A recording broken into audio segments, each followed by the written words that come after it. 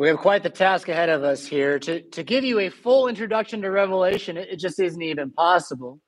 I did some of that last service. I'm going to do a very small repeat of some of it here. But then what we're going to do instead is dig into some of the most exciting / confusing sections of Revelation. Most notably, perhaps, you've heard of this, the mark of the beast.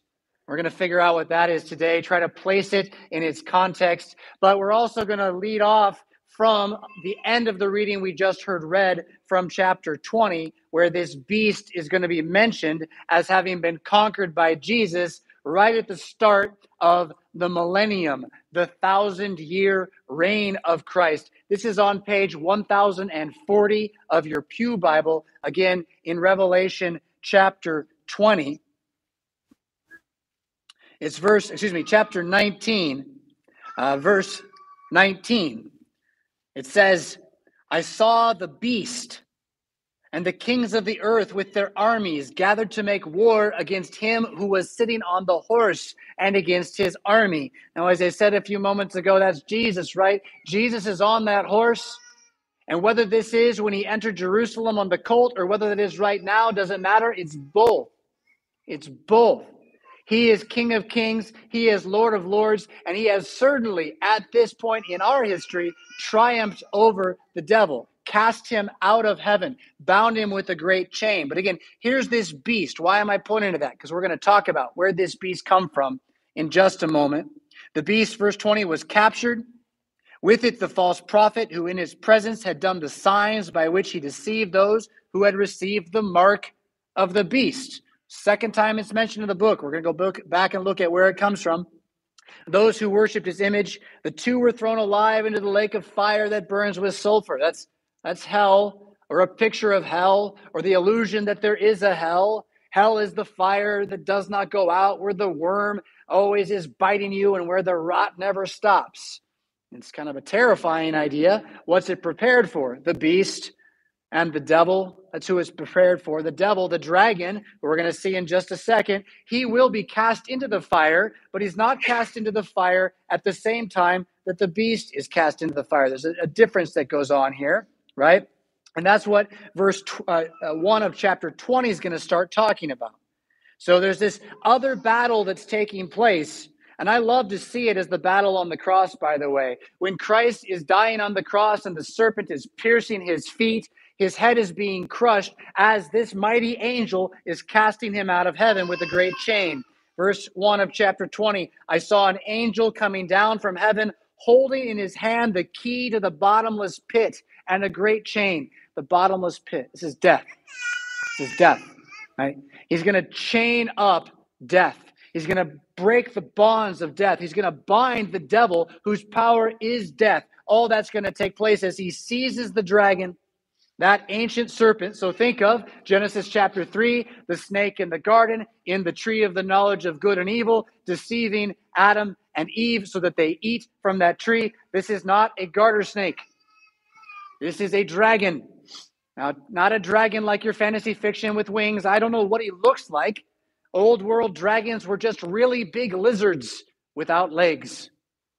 Yeah, so that's what he is, the ancient serpent, but he's a dragon. The word, in fact, in Greek is drakon. We even get the word from there. Yeah, he is the devil. That means like a demon, right? And he is Satan. That means accuser.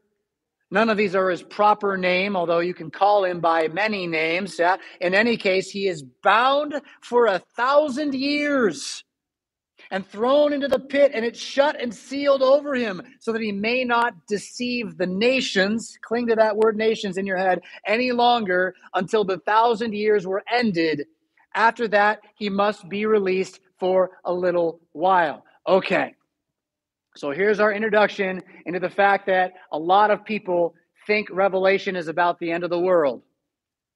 They think the whole story is a roadmap for how to pin the tail on the Antichrist right before the end of the world. So even though Jesus, our Lord, is so clear about that day, no one knows the day or the hour. There is no sign that will be given except the sign of the prophet Jonah, that he will be 3 days and 3 nights in the belly of the earth. Other than that, there are no signs. In spite of that, we think John wrote a whole book telling us how to pin the tail on the end of the world. There's a lot of Christians out there that believe this and that teach this, and let me tell you, they make a lot of money on it too. And a key part of their system, their way of understanding this, is what you call millennialism. It's a big word, I know. Can you say it with me, though? Millennialism. It means to believe that there is a 1,000-year reign of Jesus Christ.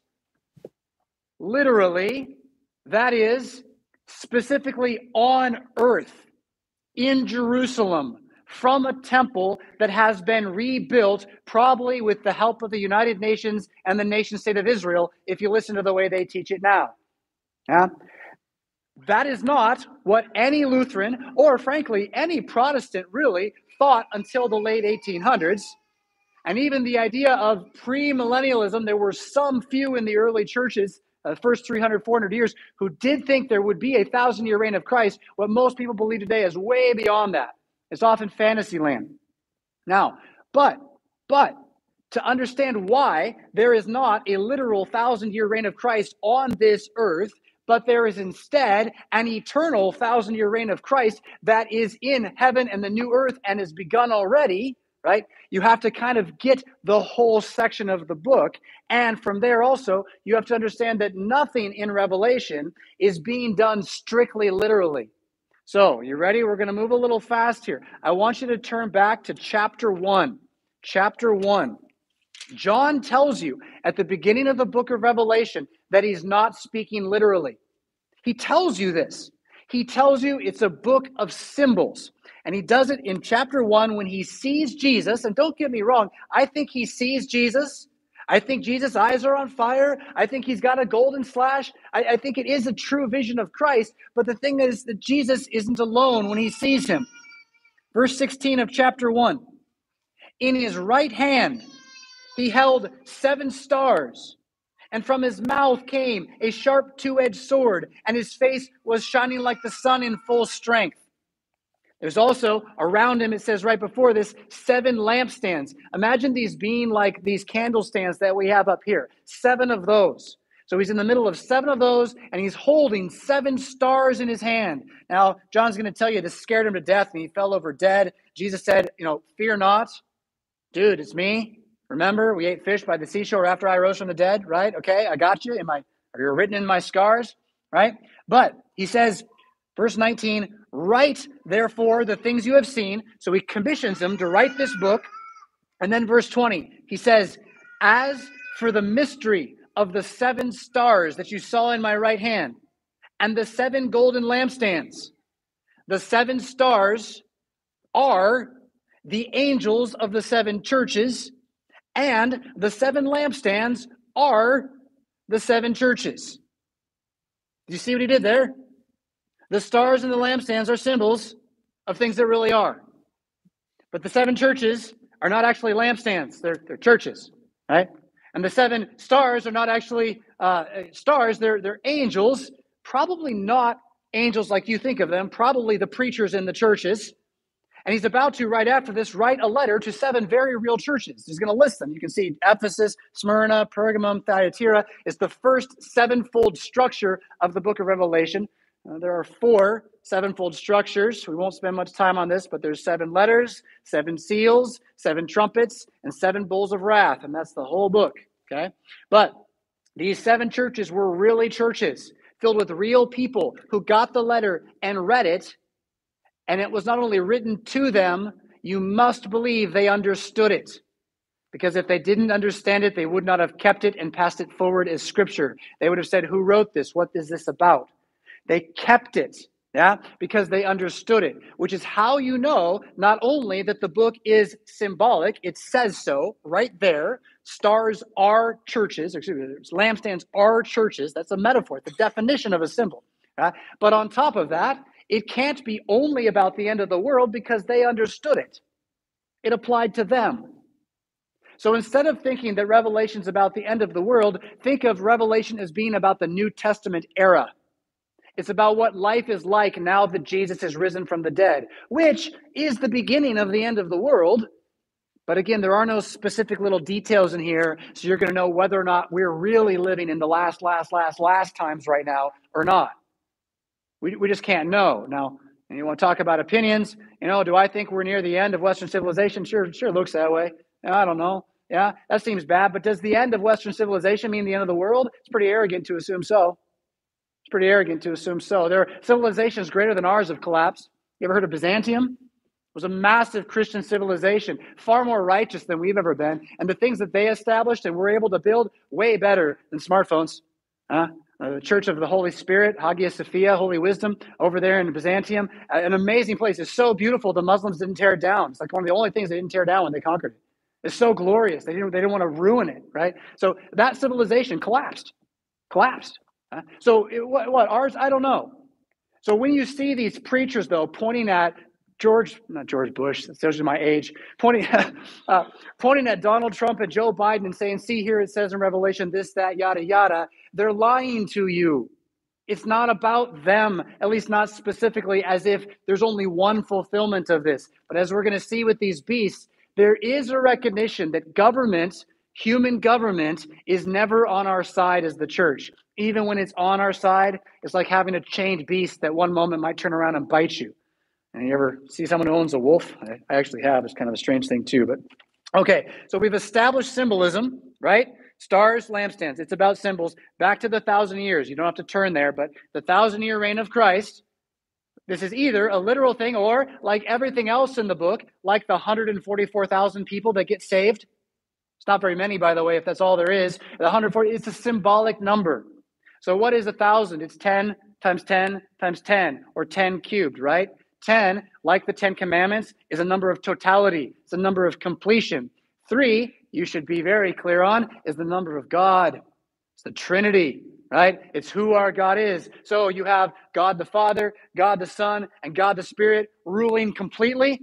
10 times 10 times 10. 1,000. There you go. What it is that relationship with man and God has been restored entirely forever and ever and ever. That's the 1,000-year reign of Christ. Let's just import that to the 144,000 for fun. All right. What is that?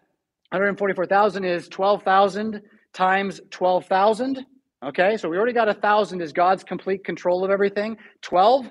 This is the number of Israel, the number of the church. You got 12 tribes. You got 12 apostles. In the book, you're going to see 24 elders. Again, that's 12 plus 12. Yeah. But now we have 12,000. This is the complete reign of God in the Old Testament and the complete reign of God in the New Testament, combined 144,000, all the saints in history. And John looks, and there's an uncountable number, and they're all dressed in white robes and clothed in the blood of the Lamb. So you only get there, though, if you can admit this is talking symbolically. Okay, so the 1,000-year reign of Christ is symbolic, but what of this part where it says, after that, he, the devil, must be released for a little while? How is the devil going to be released after the 1,000-year reign of Christ?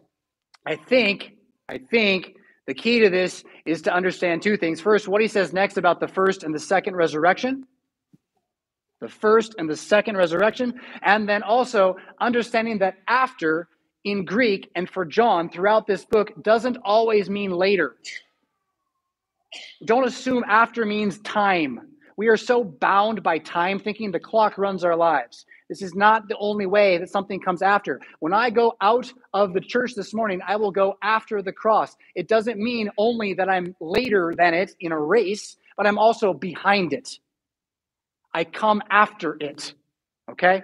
So what goes on behind the 1,000-year reign of Christ? There is a release, a little season of time where the devil's able to destroy and deceive the nations. Now, I said cling to that word nations. Let's run this through Matthew chapter 28, a very clear text. You should know it by memory by now.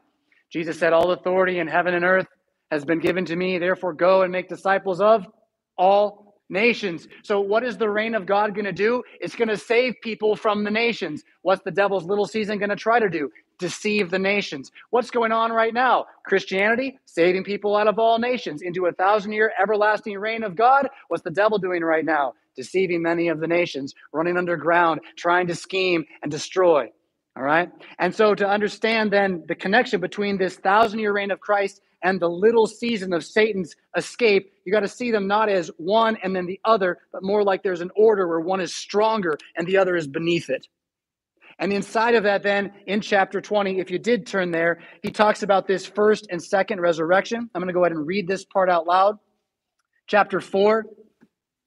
Middle of the verse, I saw the souls of those who had been beheaded for the testimony of Jesus and for the word of God, and those who had not worshipped the beast or its image and had not received its mark on their foreheads or their hands. They came to life and reigned with Christ for 1,000 years. The rest of the dead did not come to life until the 1,000-year reign were ended. This is the first resurrection. Blessed and holy is the one who shares in the first resurrection. Over such, the second death has no power. But they will be priests of God and of Christ, and they will reign with him for 1,000 years. All right. So, Paul is very clear in chapter 15 of 1 Corinthians. There's going to be one resurrection from the dead physically. There's going to be a loud trumpet and an archangel blast, and the dead in Christ will rise. He says in 1 Thessalonians, we should comfort each other with this knowledge. This is so certain. This is our one hope. This is what we know more than anything else we can ever possibly know. So what's John getting at? Wait, there's a second resurrection? Huh? Now, this all becomes very clear when you as a good Lutheran remember that to be justified by faith is to be saved. It's not merely to be committed to a theory about how you're saved. It's to be raised from the dead right now through faith being created in your heart. It's to be regenerate before God in his sight. Yea, though he dies, yet he will never die. Why? Because he's participated in the first resurrection, which is to believe in Jesus and reign with him forever, which you are already doing right now. Over such, death has no power. The second death would be, what would that be? After death? And then the second resurrection, that's of the bodies, that even the unbelievers are going to get raised in their bodies. What's the second death? Yeah? So on the day of resurrection, you have those who are raised with the second resurrection who don't have the first, no faith. And you have those who do have the first, that's us. We enter paradise. Those who don't have the first resurrection, no faith, where are they going? Hell. The second death, no power over you. All right? Now, again, this is all about reigning with Christ for 1,000 years. You really want that to end? I can't believe that people think that that really ends. There's some place where the devil outwits Jesus later. The whole point of the book is he never outwits Jesus. He's always being led by the nose. It's a great image from Ezekiel. He says to him, I will make you come to me. I'll put a hook in your nose and I'll pull you to me and I will destroy you. He's always doing that to the devil. Yeah. And so to believe that that's at the heart of all of this, Revelation is not going to teach you something new. It's going to restate with glorious imagery what all the rest of the Bible clearly says. Okay, so with all that said, let's see what we can do in about 20 minutes here with chapter 12 and chapter 13. Some people call this an interlude. An interlude. I don't think it is. I think it is a continuation of the seventh trumpet, and that there aren't any interludes in Revelation. But what you have, I said, the structure of sevens, 7 seals, 7 trumpets, 7 bowls of wrath. Each of those things happens, and then there's a result. So the Lamb breaks a seal, and you see a rider who is out making war, right? Or you see one who's out with scales that are uneven, right? Or you see a trumpet is blown, and lightning and thunder begins to happen. So each of these things opens a little scene, and these scenes repeat, so that each one is a full history of the world. So the 7 seals go from creation and fall to the end of the world in the resurrection. And then the last one also starts the trumpets, which go from creation and fall all the way to the end of the world in the resurrection. And then the last trumpet, it opens up a whole nother story that ends up with these 7 censers of wrath coming, which goes all the way each time to the end of the world. So the world ends 3 times in the book of Revelation, not because the world's going to end 3 times like the premillennials want to teach you, but because it's zooming around in a circle and getting closer and closer to the great glory of what we know to be true. The hope gets bigger and bigger. So by the end of the book, the rider on the right horse is there. The great white throne judgment is happening. The new heavens and new earth, Jerusalem, is coming down, and we as resurrected people are entering into it forever. Yeah? What we see in chapter 12 and 13 is part of the 7th trumpet. So it's going from the trumpets to the bowls of wrath, and it's giving a very narrow picture of what was happening in history at the time of this writing. But it's doing it, again, as a giant symbol that, I'm going to say this word carefully, fractally reflects forward through history. Fractal. It's a really cool word. If you go and do a YouTube, you go and do an internet search for fractal, you'll see some pictures of this. They do it with algorithms and codes. There are also some plants in nature, though, that grow fractally. What it means is that every part of the plant or the image is exactly the same as the rest of it. So the whole picture gets made up of smaller pieces of the same picture, all the way down to it's not atomic, but it's cellular level. It's really amazing. These things exist in nature. And again, we can do them with codes, and they can make kind of computer art with it. But that is also the way that God's work in history works. He never changes it. He just kind of refracts it. It opens up and it's bigger and different while the same. And all the time it gets more clear what the image is because it's expanding and rolling forward. So these beasts we're about to talk about, they still exist, but they're just not the same exact beasts, literally, as they were back then, but they are still here because they're always here. They're always here. They're always a threat to the church. The mark of the beast is always the same thing, even though we're going to see it's a very specific man in this book. Okay, so here we go. And again, I know we're moving fast on this one, but I can't help myself. I love this book so much. Chapter 12, verse 1, he says, "A great sign appeared in heaven, a woman clothed with the sun, with the moon under her feet, and on her head a crown of 12 stars.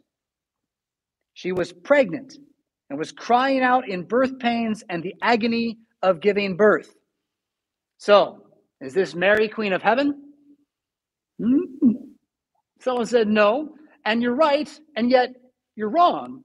Because, well, she's not Queen of Heaven, except for that she's a member of the bride of Christ like the rest of us who are going to marry Christ the Son. And so, indeed, we all are part of this holy church, our mother, from whom, in the Old Testament, Jesus comes. He's, in fact, born of the church according to the flesh.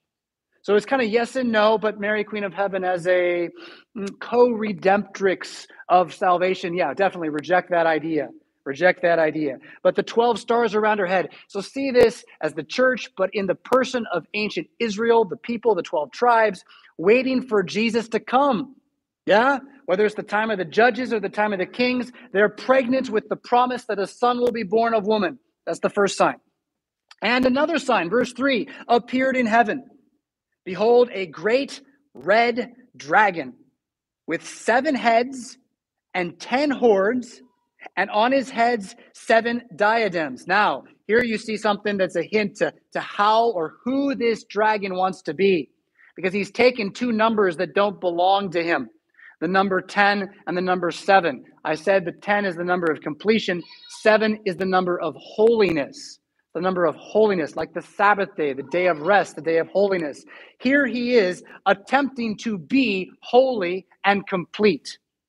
You know this. The devil's goal is to be God. He's not going to be God, but he wants to be God. He's presenting himself to the world as the world's God. And he's got power. He's got authority on his head. Okay. His tail swept down a third of the stars of heaven and cast them to the earth. We're going to move fast here. That's the angels. That's the angels, right? So in all the company of heaven, when there's a great war and there's a rebellion, about a third of the angels join the devil's side. What's a third? Is it like 66.6 angels? Oh, look at that. But is it like that? Is it 33.3 angels?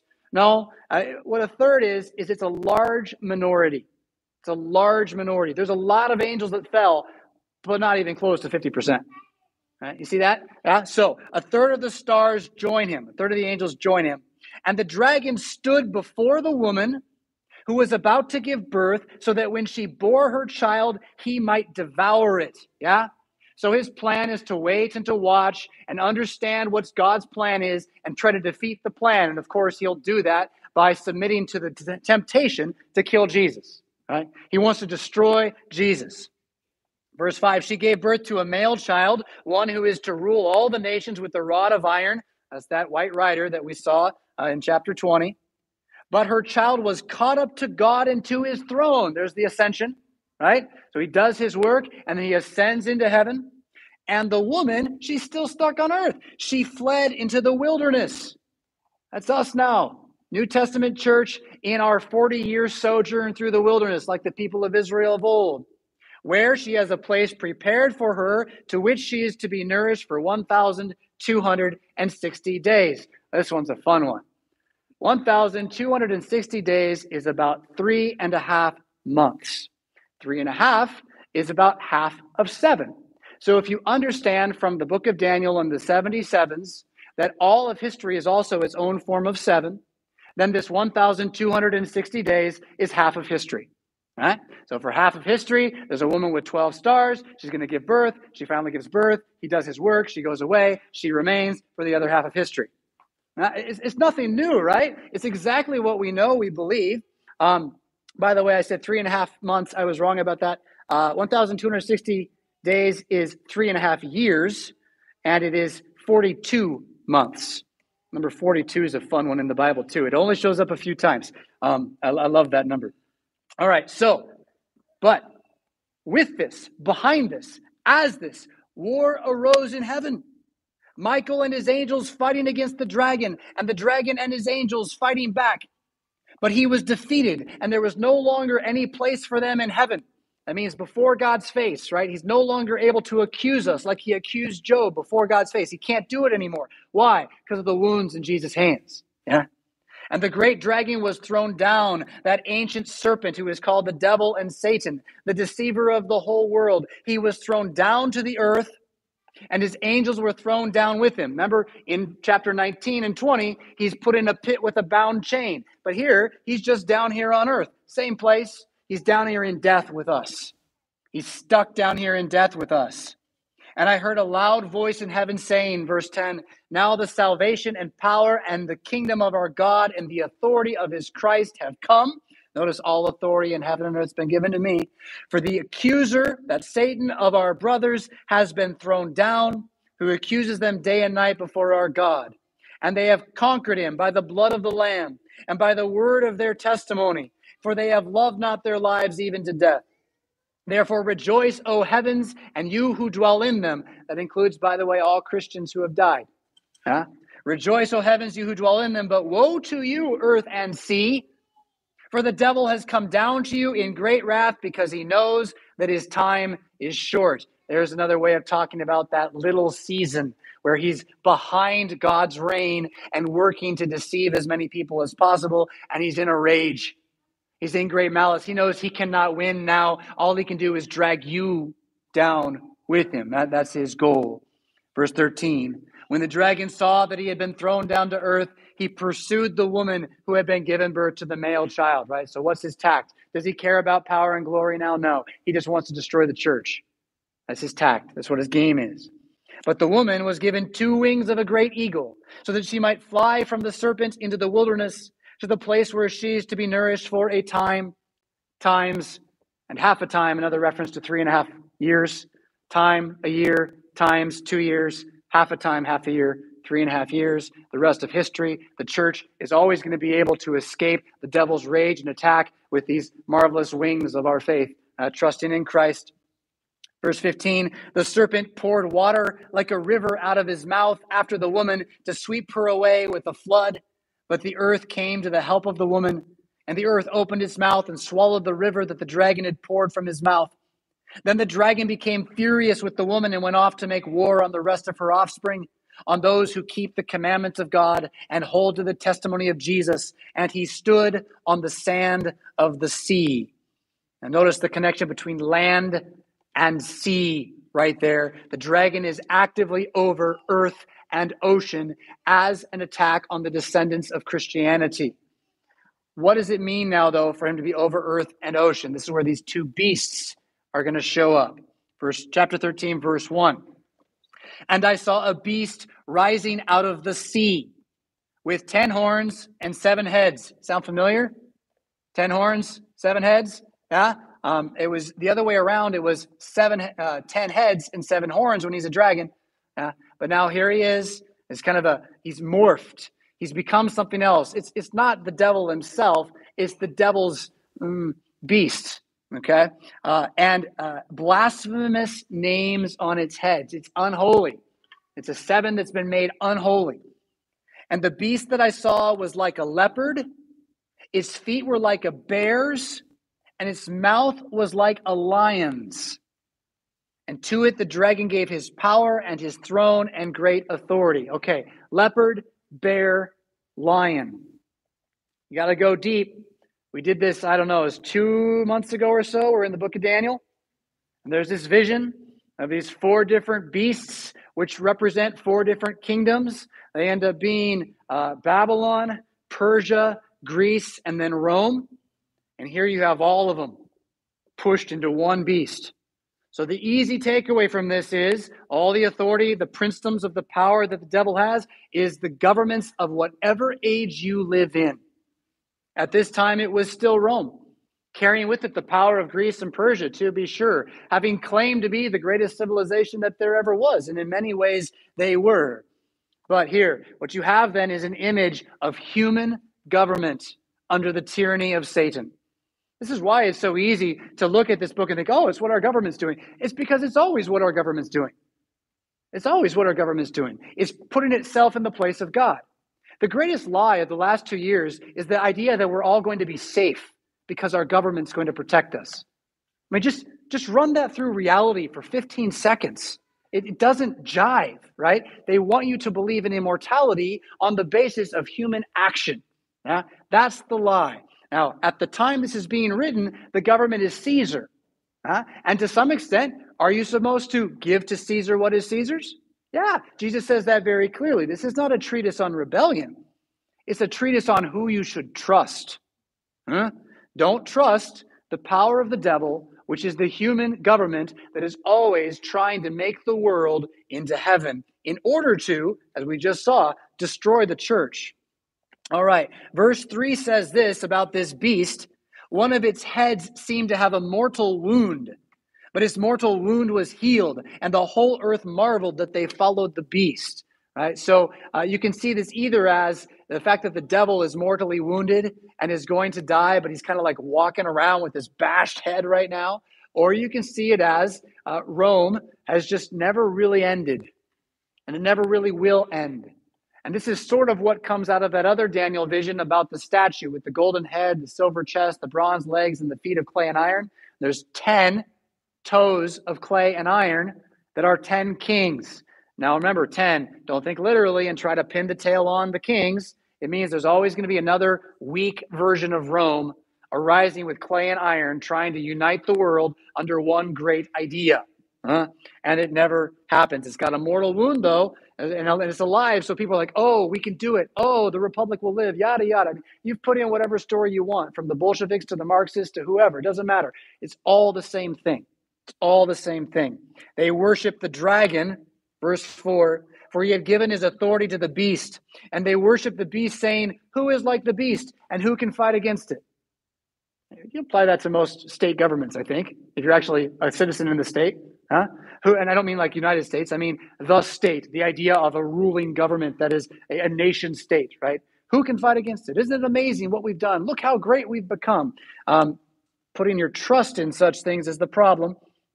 Verse 5, the beast was given a mouth, uttering haughty and blasphemous words, and it was allowed to exercise authority for 42 months. There you have that 3.5 years thing again. That's the second half of history.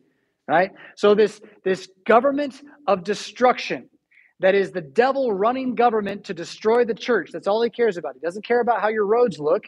He cares about how the church is doing, and he always is going to try to destroy the church. He's going to do this for the rest of time.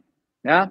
It opened its mouth to utter blasphemies against God, blaspheming his name and his dwelling, that is, those who dwell in heaven. Also, it was allowed to make war on the saints and to conquer them. That is, it's allowed to look like we're losing. And it does in most of history. It looks like the church is losing. An authority was given it over every tribe and people and language and nation. Again, it's all countries at all times. Yeah? And all who dwell on earth will worship it. That is, if they don't worship Christ, what else are they going to worship? But their king. Now, whoever that might be. Whoever says, I can show you a better future, follow me. The human heart will worship that man. Everyone whose name had not been written before the foundation of the world in the book of life of the Lamb who was slain. So again, you are not to be deceived. This is the very promise that he's given you, that you're not such to worship the beast. You're not such to believe that your country is more important than your religion. It's as simple as that, yeah?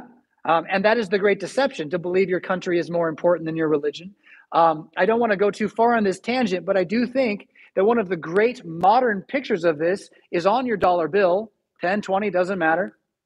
On your dollar bill with all the other Masonic whatever imagery that they've come up with on it. I don't know much about it, but it's weird. You look at it, sometimes study it. There's weird stuff on your money.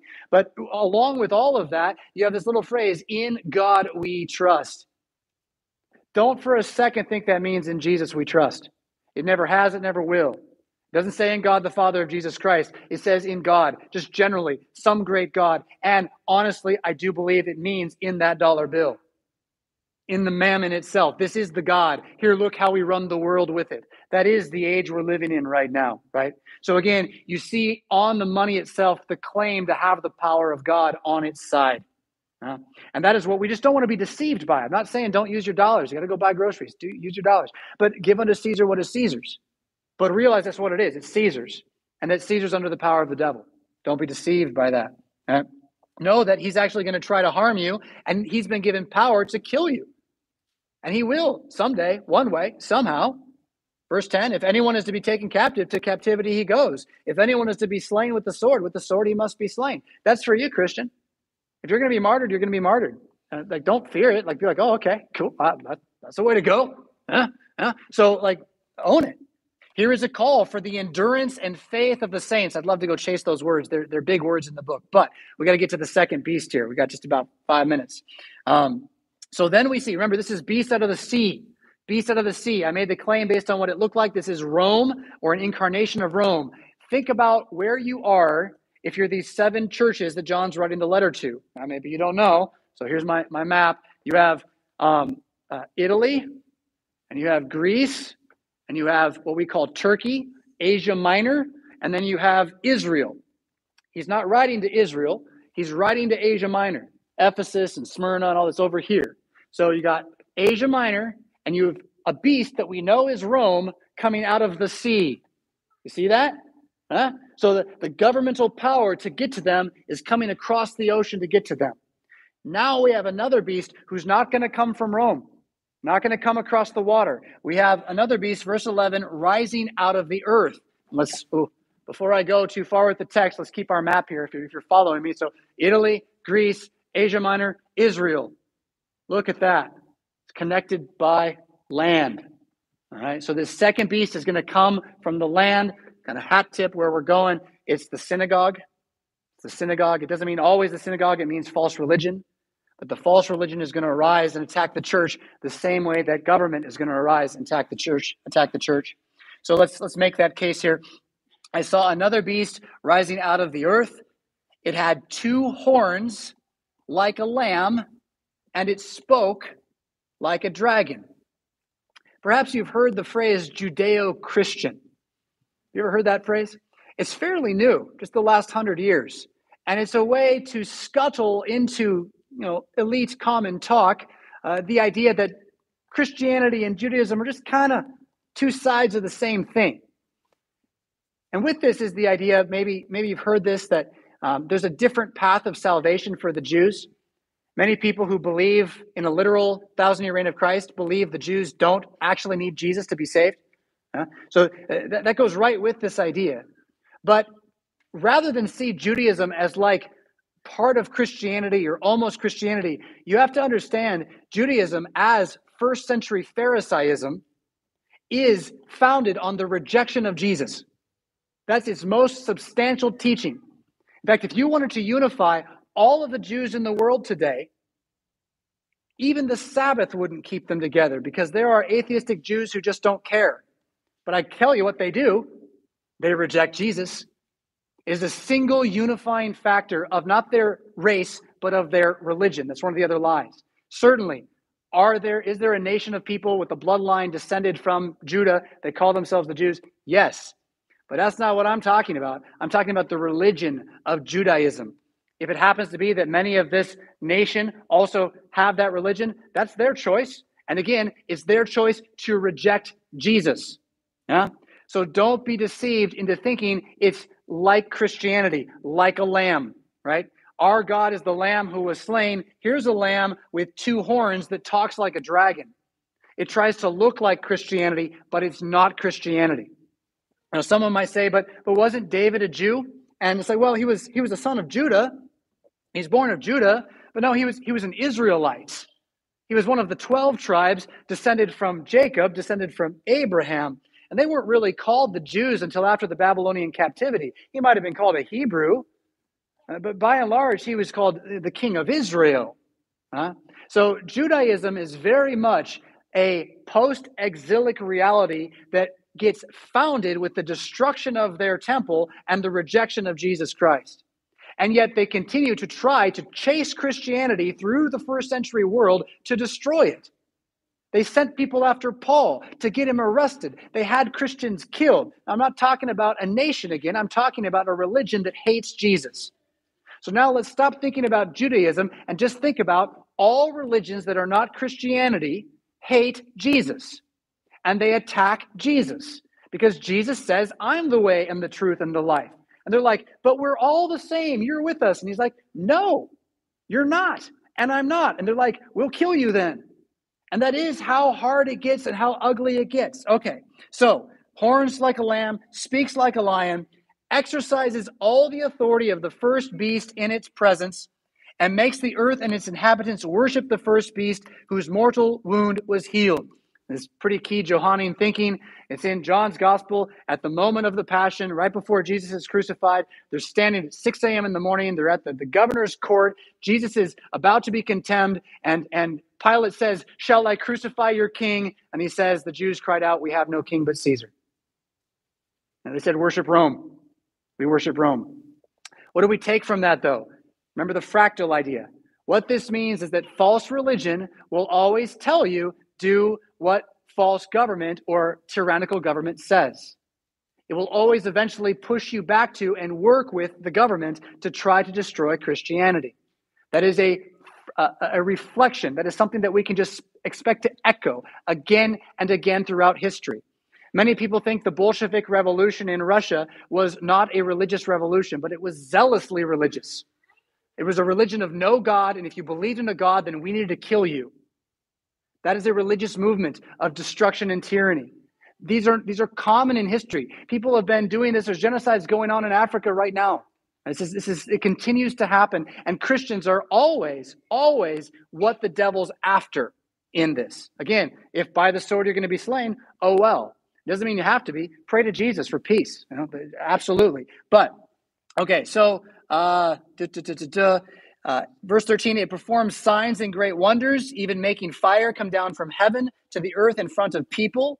And by the signs that it allowed to work in the presence of the beast, it deceives those who dwell on earth, telling them to make an image for the beast that was wounded by the sword and yet lived. Without going too deep on that, just don't miss.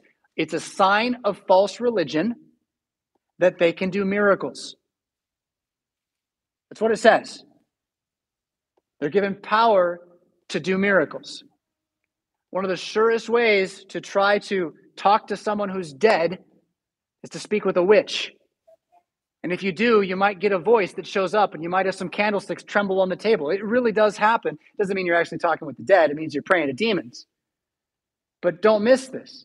Miracles are not a New Testament era thing post-apostles.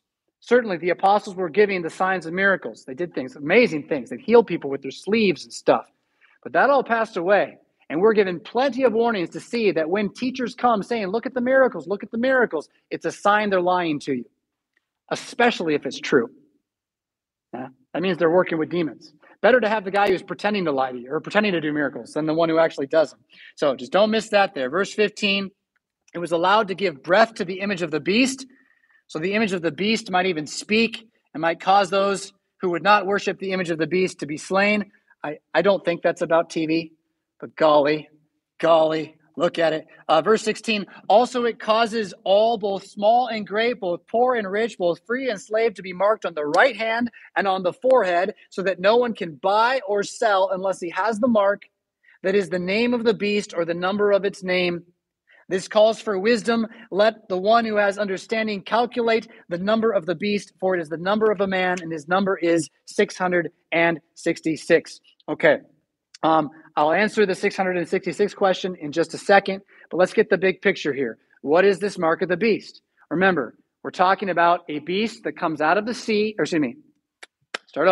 beast that comes out of the land, that is false religion, that in order to attain its power will use all of its wonders to get you to think that the beast out of the sea, which is human government and human civilization, is really what life's all about, and you should put your trust in yours.